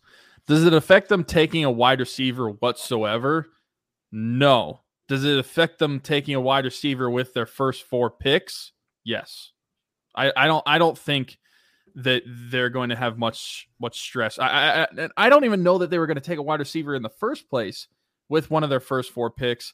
I'm just looking at you have the need that was filled. And also, side note, one of the most asinine things was the people on the fan, like Andrew Filipponi, Chris Muller, asking, does this open up the possibility for the Steelers to move on from Deontay Johnson? Yeah, because that makes a lot of sense. Let's trade for a wide receiver, a position of need, and then trade away our number one wide receiver to create that position of need again.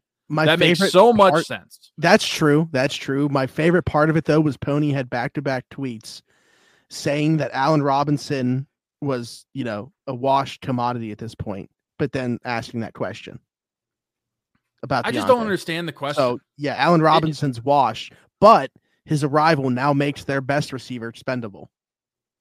like what are you supposed to do in that scenario? You trade for Allen Robinson, and then you trade away Deontay Johnson, and then you're going to need to take a wide receiver within your first probably 3 picks. Otherwise, your wide receiver room gets a way thinner. I mean, even thinner than it was prior to trading for Allen. You just made your wide receiver room worse. You just made it worse. That thought process makes no sense to me. But yeah, so back to the draft. I just don't think that they're going to take one within like the first 4 picks that they have. And that's something that would have changed. I don't necessarily think that they would have made that pick anyway. I think it depends on what receivers would have become available as the draft unfolds. With some of those, probably like that 3rd and 4th round pick is where I would have looked them to take a receiver. But I think that they're really going to fall in love with it. They would have to really fall in love with a guy to take one, and I just don't see that happening. I think that you go through the season with Allen Robinson, and they probably look at taking one sometime next draft. But as for this one, if they take one with their last 3 picks, then it is what it is. That guy probably won't even make the team as it is. There's a high chance that wouldn't happen. But last 4 picks, because they don't have a 5th or 6th, or last 2 picks. They don't have a 5th or 6th. They have 2 7ths. Yeah, that's what I meant. But I don't think that they're going to draft a receiver now, at least with the high up. Yeah, I mean, I tend to agree. It stinks because they made this deal the same day that I made a video on Jonathan Mingo, who I would absolutely have loved for the Steelers. He's someone that I really like. Yeah. But I actually, like, even if they do draft a receiver, that exact type of receiver is the one I think this move rolled out. Like the guy with the inside-outside versatility, bigger slot, like that's Allen Robinson, just obviously much older. So to me, Jonathan Mingo would be off the table. I think, they're going to have to like really love a Jaden Reed or a Bryce Ford Wheaton. And I think Jaden Reed goes probably in like, that would have to be pick 80 if he even fell that far. I don't see that as a possibility. So I'll keep open the idea of a receiver going at 120, a Bryce Ford Wheaton or a Charlie Jones or something like that.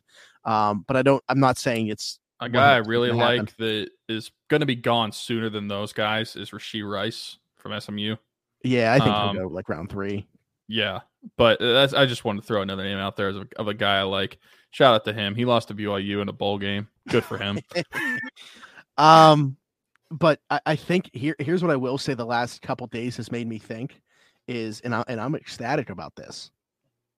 I think Darnell Washington is a very real possibility.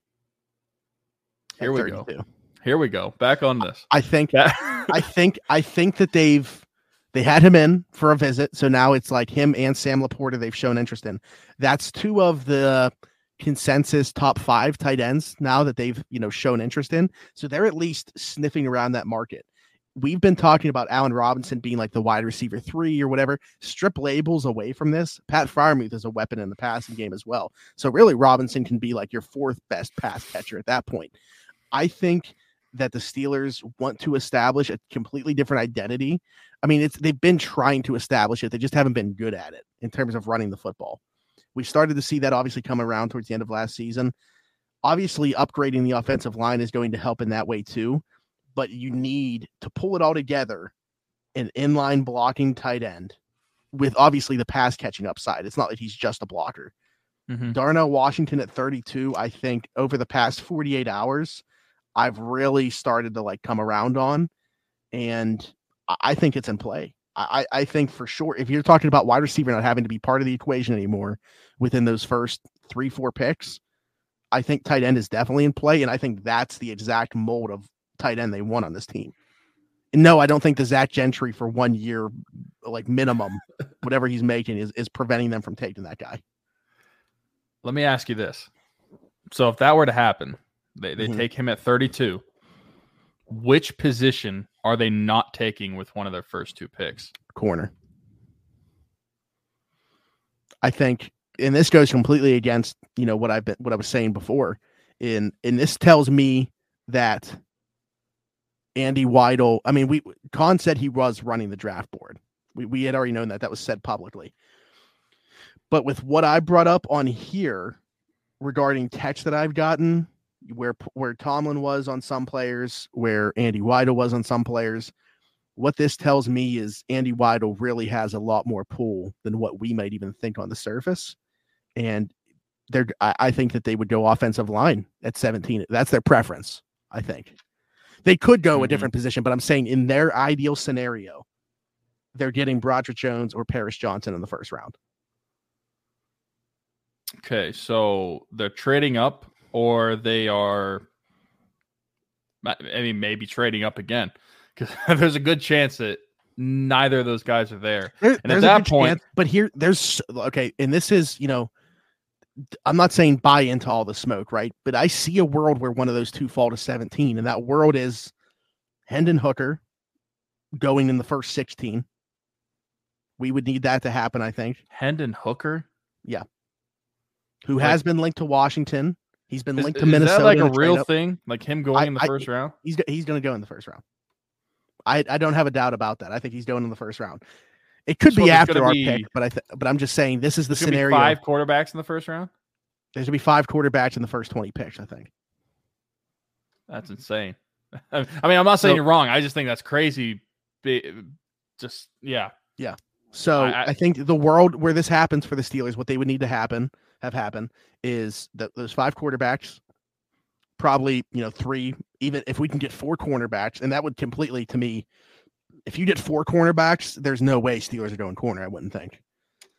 But that's 9 right there. If Bijan goes in that range too, there's a lot of smoke at 14 to New England. There's some talk about 8 at Atlanta, maybe in like a trade down scenario for somebody, because if Tennessee wants to go up to get a quarterback, whoever's moving down to 11 could take Bijan there. Mm-hmm. So I think that would need to happen. And then like a couple receivers. Jalen Carter, I think, would have to go. Will Anderson, Tyree Wilson, a couple edge rushers. Like, I realistically think, just based off looking at, McShay's mock draft, Kuiper's mock draft, all these guys that are well plugged in, a lot of them have either Broderick Jones or Paris Johnson being available at pick 17. The Steelers not even having to trade up. The one that would be surprising to me is Paris Johnson, though. Like, if you're a team, why would I have him as the clear cut number 1 tackle. Well, I think that's the difference. Is so do I. Other teams must, or like these people that are well connected must feel like there are enough teams that don't have him as number 1. Okay. In order to put him there. And that, I know a lot of people feel safer about like Skoronski in terms of just like him being a really solid offensive lineman. Now, is that going to be a tackle? I think that's going to be dependent on Got Oompa Loompa arms. What are we doing here? And I think with Broderick, you're chasing that up. Paris is young too, but Broderick tested a little bit better than Paris did. Still only 21. I would be comfortable with either. I just think Paris is more ready to go day 1.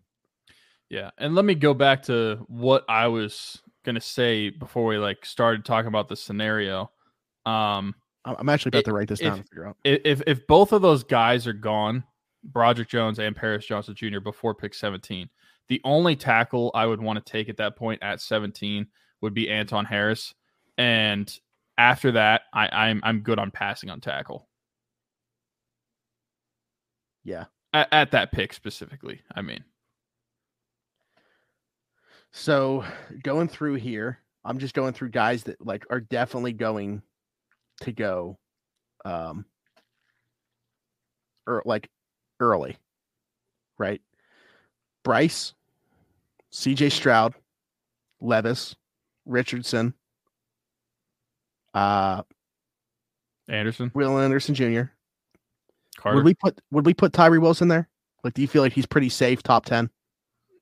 If he's not top 10, he's going to be gone before the Steelers pick. So yeah. Christian Gonzalez. I would think so, but there was that mock. Whose mock draft was it that he got mocked to the Steelers? That was early on, though, right? That wasn't recently. I don't know. I thought there was one recent. Oh, Or Devin Witherspoon was taken in the top 10 and Christian Gonzalez fell to 17.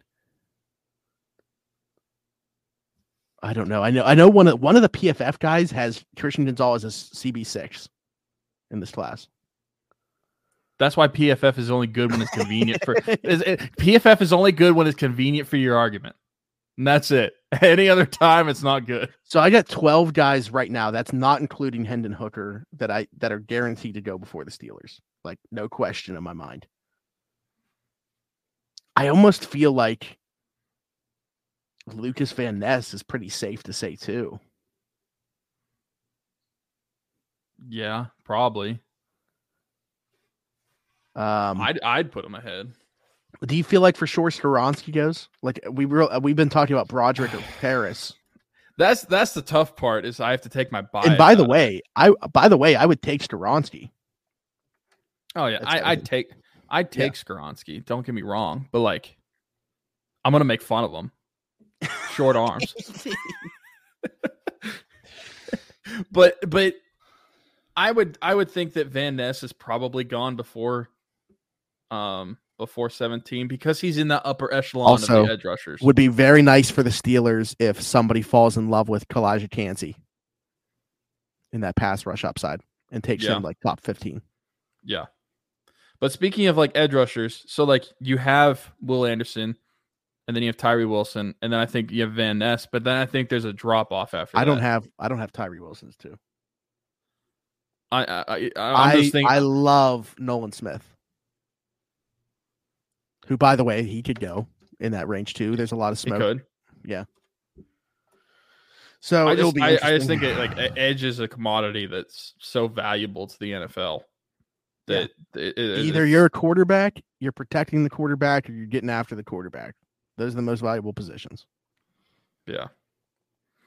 Yeah, I don't know, but we're by the time this podcast comes out and you're listening to it, we are a week away. Listen to this part, so nobody will be listening to this part. We're an hour 46. This is definitely our longest show since 2019. I'm looking at my phone right now, about to read the stuff to wrap up. So yeah, this has got to be the longest show since 2019.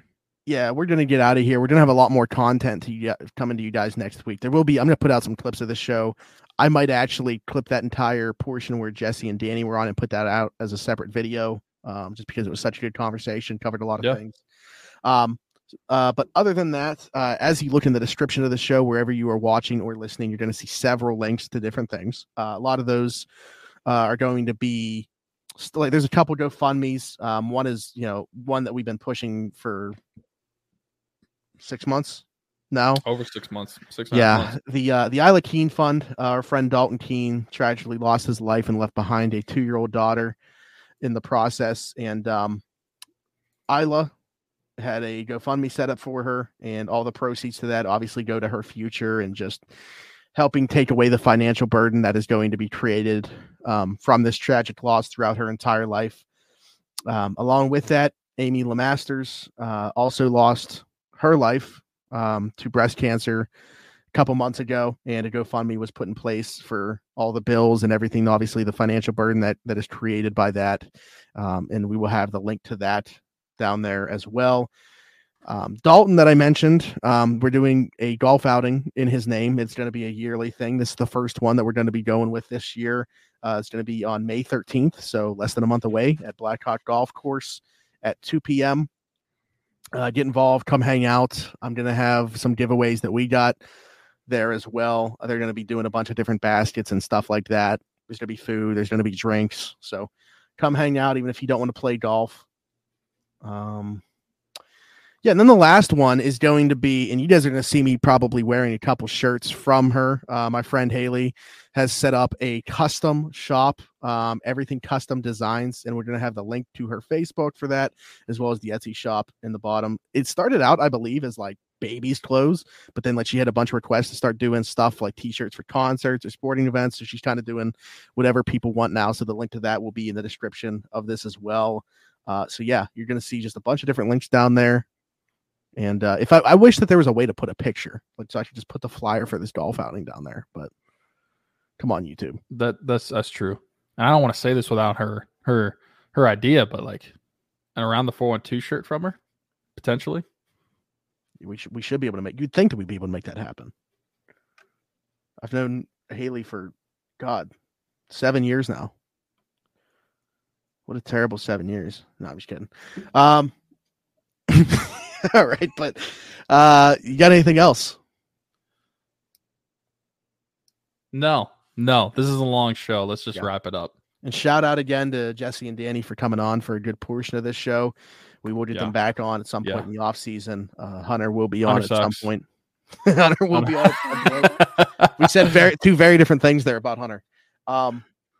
But other than that, follow us on all of our socials. I feel bad. Go listen to his show at Locked On Penguins podcast. Okay, we will not put the link to that in the description. We won't put the link, but go listen to it. Subscribe to the channel, leave us a like, hit that notification bell, comment down below. It really helps out the channel and its growth as well. Do that in all of our videos that we put out. We hit that notification bell so when we put out a video immediately, as soon as you get it, before you even watch the video, bam, bam, bam, all the good stuff for the video. 5-star review wherever you can find it. I mean, no one's listening at this point. But go follow our channels on the listening platforms, like at Around the 412. I understand there's going to be 3 of them. We are the one that does not have. What's that? Look for the logo, because the logo. Look for the logo that is our Twitter handle. Okay. Yeah. Don't look at the 2 logos that they're the circle with the 412. They have the skyline and everything. We are a new channel. We have not really been pushing that as much as we should. We'll probably start to do that more, as well as I'll mention that with the socials at the beginning as well. Mm-hmm. But that's just something we need to push because we want to get our listeners. Yeah, we got a whole link tree and all the, it's right there. So we're open with you. We just want to get sponsored. Okay. Love it. Shout out to our longest running sponsor though. Constantly, Teach Barbershop is always bringing you the show. Their logo is above Tyler. Yep. Right there. But until next time, we'll be back next week, like I said, for a couple different shows. You'll see our faces more than a normal week next week, and we're looking forward to all the football content. But until then, for Smitty, for Tyler, we'll talk to you then. Bye-bye.